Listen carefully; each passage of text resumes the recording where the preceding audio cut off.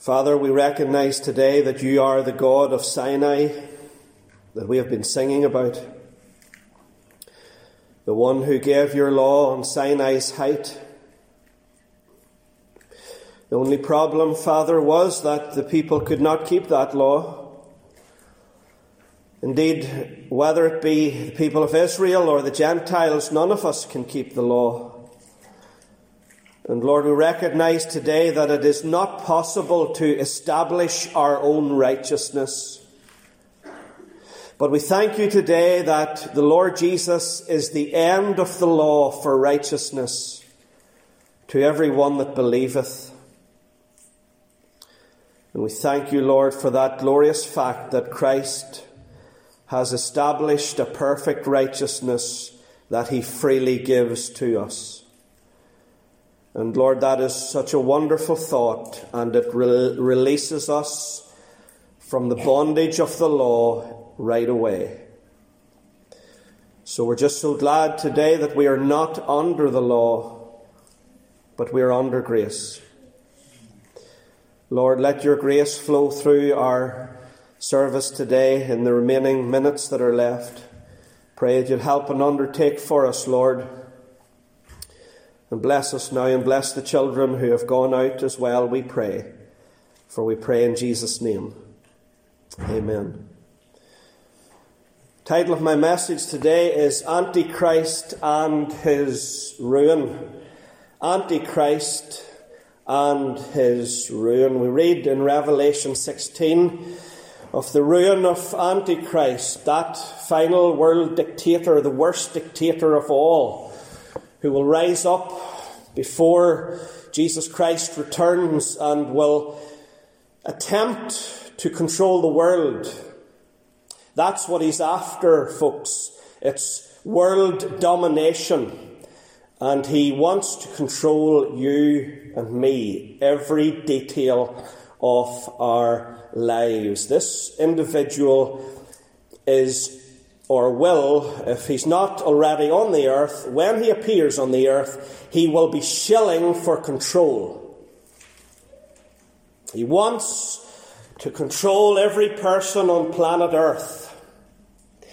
And he will want to get to the point where every person on planet Earth will only buy and sell when he allows them to do so.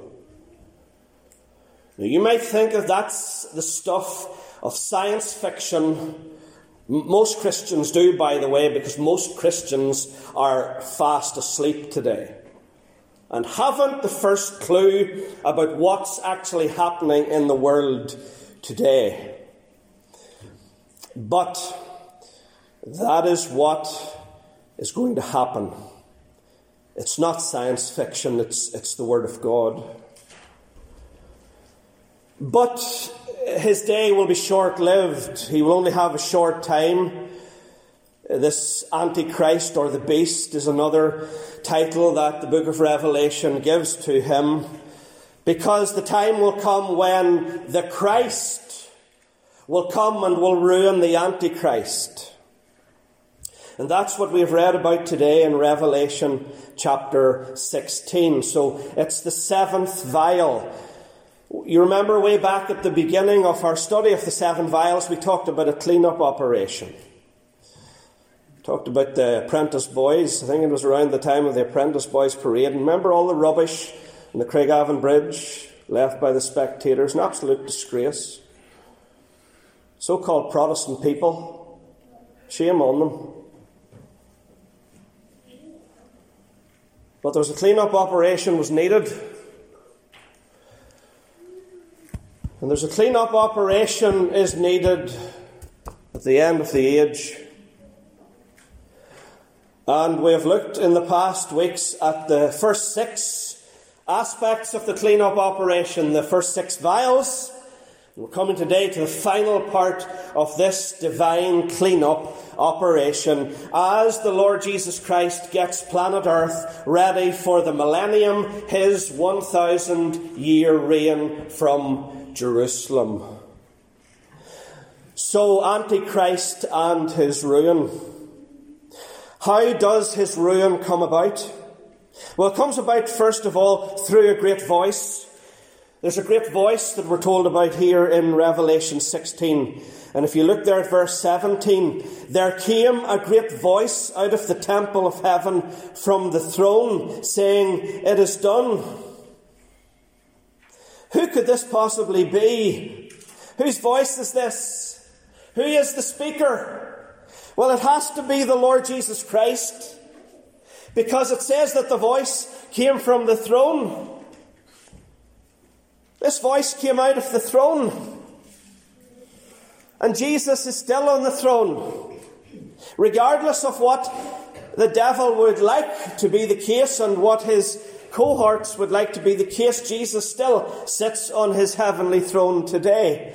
And as Psalm 110 puts it, he's sitting on his throne and the earth is his footstool. And one day he's going to bruise and destroy his enemies. They're going to be under his feet forevermore. Yes, the king is upon his throne today, and he's got a great voice. And this great voice from the King of Kings comes from the throne, and it brings about the ruin of Antichrist. It puts one of the final nails in his coffin. Hallelujah. A great voice. But what does the great voice say? Well, look at the three words there at the end of the verse. It is done. It is done. Does that remind you of anything? John chapter 19 verse 30. It is finished. It is finished. The same person who cried, "It is finished," on Calvary is the same person who cries, "It is done," in Revelation 16. Yes, it's the very same person. The same person who took all the wrath that we deserved and the fire and brimstone that we deserve fell on him at Calvary. He's the same person who now takes out his vengeance on those who hate him at the end of the age, and he says, "It is done." All his enemies have been pulverized. Oh yes, that's what happens to the enemies of Christ. God forbid that anyone in this service today would be an enemy of Christ. I don't really care if you're my enemy. You could be. I'll not lose any sleep over it. But what really matters is if you're an enemy of Christ. Now that's something that should cause you to lose sleep over. But you don't have to remain his enemy if today finds you in this service on Advent Sunday and you're still an enemy in your mind against the Saviour by wicked works. It doesn't have to be like that, because you can become his friend. You see, he's the friend of publicans and sinners. This man receiveth sinners and eateth with them. Thou art the sinner's friend, so I thy friendship claim, a sinner saved by grace when thy sweet message came. What a friend we have in Jesus. Yeah, what a friend. He's the best friend. He's not a fair weather friend. When you have a bad day, I mean a really bad day as a Christian, you will find that he will not forsake you. Maybe you've had a bad day already today. It happens. Sunday morning can be like that. And you've come into the service today and you say, I really need something to hold on to. I need something to grasp to give me hope today and to give me encouragement. Well, here you have it. Here's all you need, all the encouragement that you need. Jesus is a forever friend. He will never leave you nor forsake you.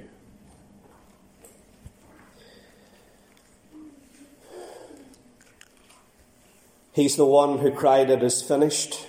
tetelestai.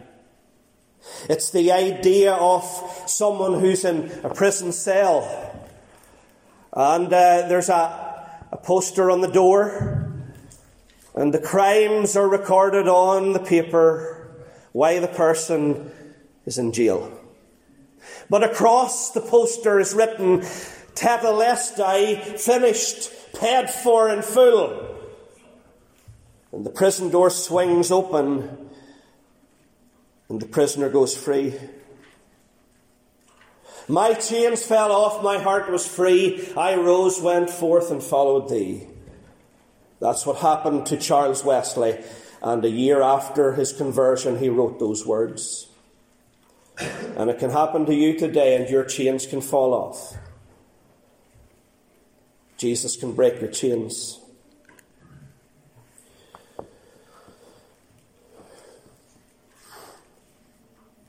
It's the idea of an animal being brought to the temple for sacrifice. And the priest inspects the animal for a blemish, but he finds none. And he says to the offerer, tetelestai, you can offer this animal. The Lord Jesus was offered for us. Perfect sacrifice. And we don't need any other sacrifice. No, we who are saved just need to offer ourselves as a living sacrifice in our daily lives. As the Apostle Paul put it, I beseech you, brethren, that ye offer yourselves, present your bodies as a living sacrifice. Jesus on the throne. He's number one now. Seek ye first the kingdom of God and his righteousness, and all these things shall be added on to you. Are you worried about a difficult winter? Seek ye first the kingdom of God,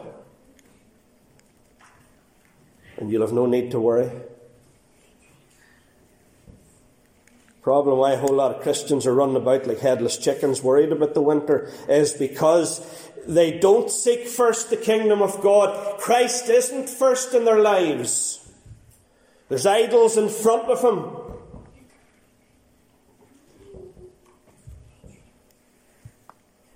But if we seek him first, then he will provide. For he's still Jehovah Jireh for his people.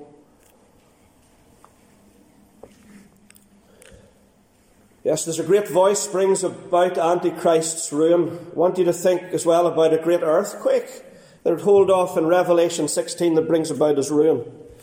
A great earthquake in verse 18 there was a great earthquake, such as was not since men were upon the earth, so mighty an earthquake and so great. A great earthquake.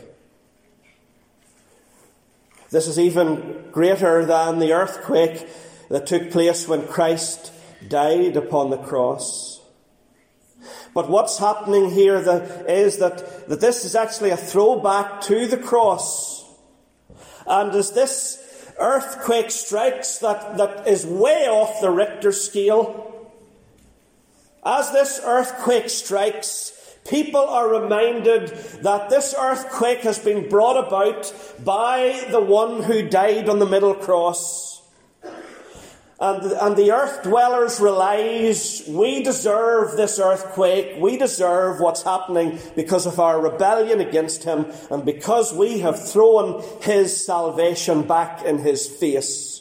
And we have trampled upon his precious blood. We are getting our just deserts. This is poetic justice. A great earthquake.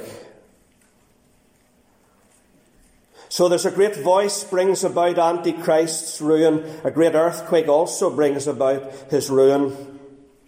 But what I want to focus on today is the great hail that brings about his ruin. A great hail brings about Antichrist's ruin. Verse 21. And there fell upon men a great hail out of heaven, every stone about the weight of a talent. that equates to 100 pounds weight. Or, if you want the metric version, 45 kilograms. But then maybe you're wondering, well, how really heavy is that? The weight of a pumpkin, the weight of a baby hippo, the weight of a foal, the weight of a bag of cement. Gives you an idea of the weight. Every hailstone weighs this amount. So the Lord Jesus Christ, at the end of the age, He takes these missiles out of His heavenly arsenal and He hurls them and launches them at His enemies on planet Earth. You see, we're told in Job 38 that Christ has these weapons in His arsenal for His enemies. Job 38:22, hast thou seen the treasures of the hill, which I have reserved against the time of trouble, against the day of battle and war? When is the day of battle and war? Revelation 16. These missiles, of course, were used against the Egyptians during the 10 plagues of Egypt, for we read in Exodus 9 verse 22, and the Lord said unto Moses, stretch forth thine hand toward heaven, that there may be hail in all the land of Egypt, upon man and upon beast, and upon every herb of the field throughout the land of Egypt. And Moses stretched forth his rod toward heaven, and the Lord sent thunder and hail, and the fire ran along upon the ground, and the Lord rained hail upon the land of Egypt. So there was hail and fire mingled with the hail, very grievous, such as there was none like it in all the land of Egypt since it became a nation. And the hail smote throughout all the land of Egypt, all that was in the field, both man and beast. And the hail smote every herb of the field, and brake every tree of the field. Only in the land of Goshen, where the children of Israel were, was there no hail. The Jews were protected from the hail. It was miraculous preservation. Do you know, at the end of the age, before Christ comes back, Christians will be protected from this avalanche of hail. We will be preserved from it. Not one hailstone will fall upon child of God. You see, that's how accurate the Lord Jesus Christ is in everything that He does. This weapon was used against the Amorites in Joshua chapter 10. We read in verse 11 of Joshua chapter 10, and it came to pass as they fled from before Israel and were in the going down to Beth Horon, that the Lord cast down great stones from heaven upon them unto Azekah, and they died. They were more which died with hailstones than they whom the children of Israel slew with the sword. So what is happening in Revelation 16 at the end of the age is something that has happened before, albeit the hailstones haven't been as large. But there is a precedent for this.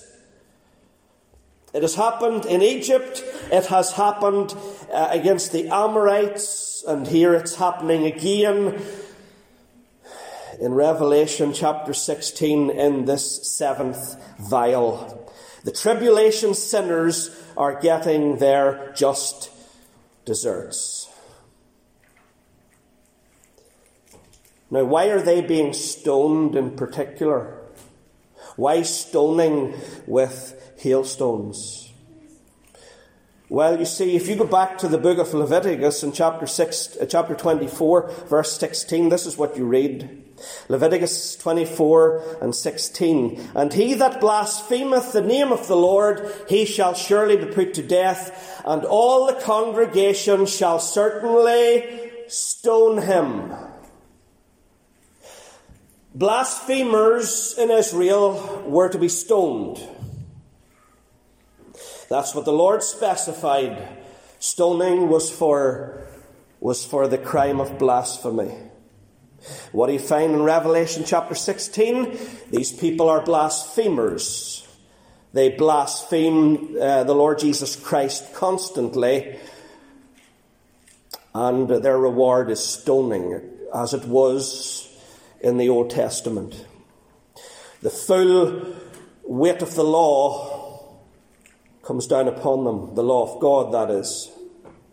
They have rejected grace, so now they must receive law. And the Lord stones them. The one who died on the middle cross, the one who shed his blood on Calvary, exacts and executes retribution upon his enemies. The Lord Jesus Christ didn't want it to be this way. He doesn't want it to be this way because we're told in the Bible that judgment is his strange work. That's a phrase of the Lord that's used in Scripture. Judgment is his strange work. He doesn't want to judge anyone. He doesn't want to punish anyone. But those who choose judgment and punishment rather than his salvation, inevitably, that's what they get. You see, these people are descendants of those who tried to stone Christ. You remember in the Gospel of John, we're told in chapter 8, verse 59 and chapter 10, verse 31, that they took up stones to stone the Saviour. The Jews took up stones to stone him. These people are descendants, if you like. They're of the same brood of the people who took up stones to stone Christ. And now they are being stoned by the hailstones themselves. We think of the stoning of Stephen, first Christian martyr. Lord Jesus, receive my spirit. Well, Stephen had no doubt about the deity of Christ. Lord! He wasn't like the Jehovah's Witnesses who deny his divinity.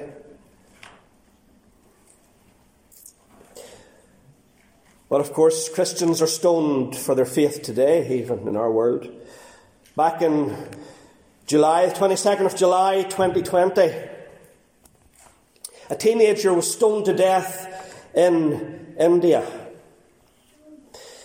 On the 12th of May this year, 12th of May 2022, a Christian student was stoned in Nigeria. She was falsely accused of mocking the Prophet Muhammad on WhatsApp. By the way, talking of Muhammad, you know that's the number one baby name in the United Kingdom now.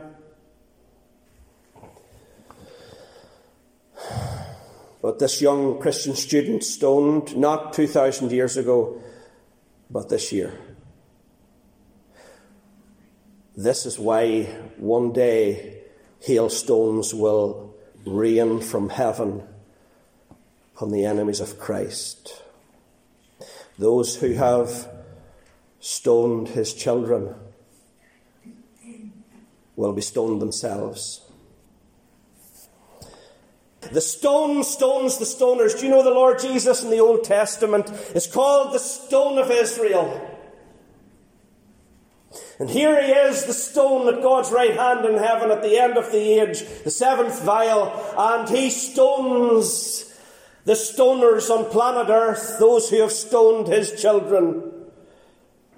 The stone stones the stoners. Bit of a mouthful, but it's exactly what's going to happen at the end of the age. Let's bow for a word of prayer, please.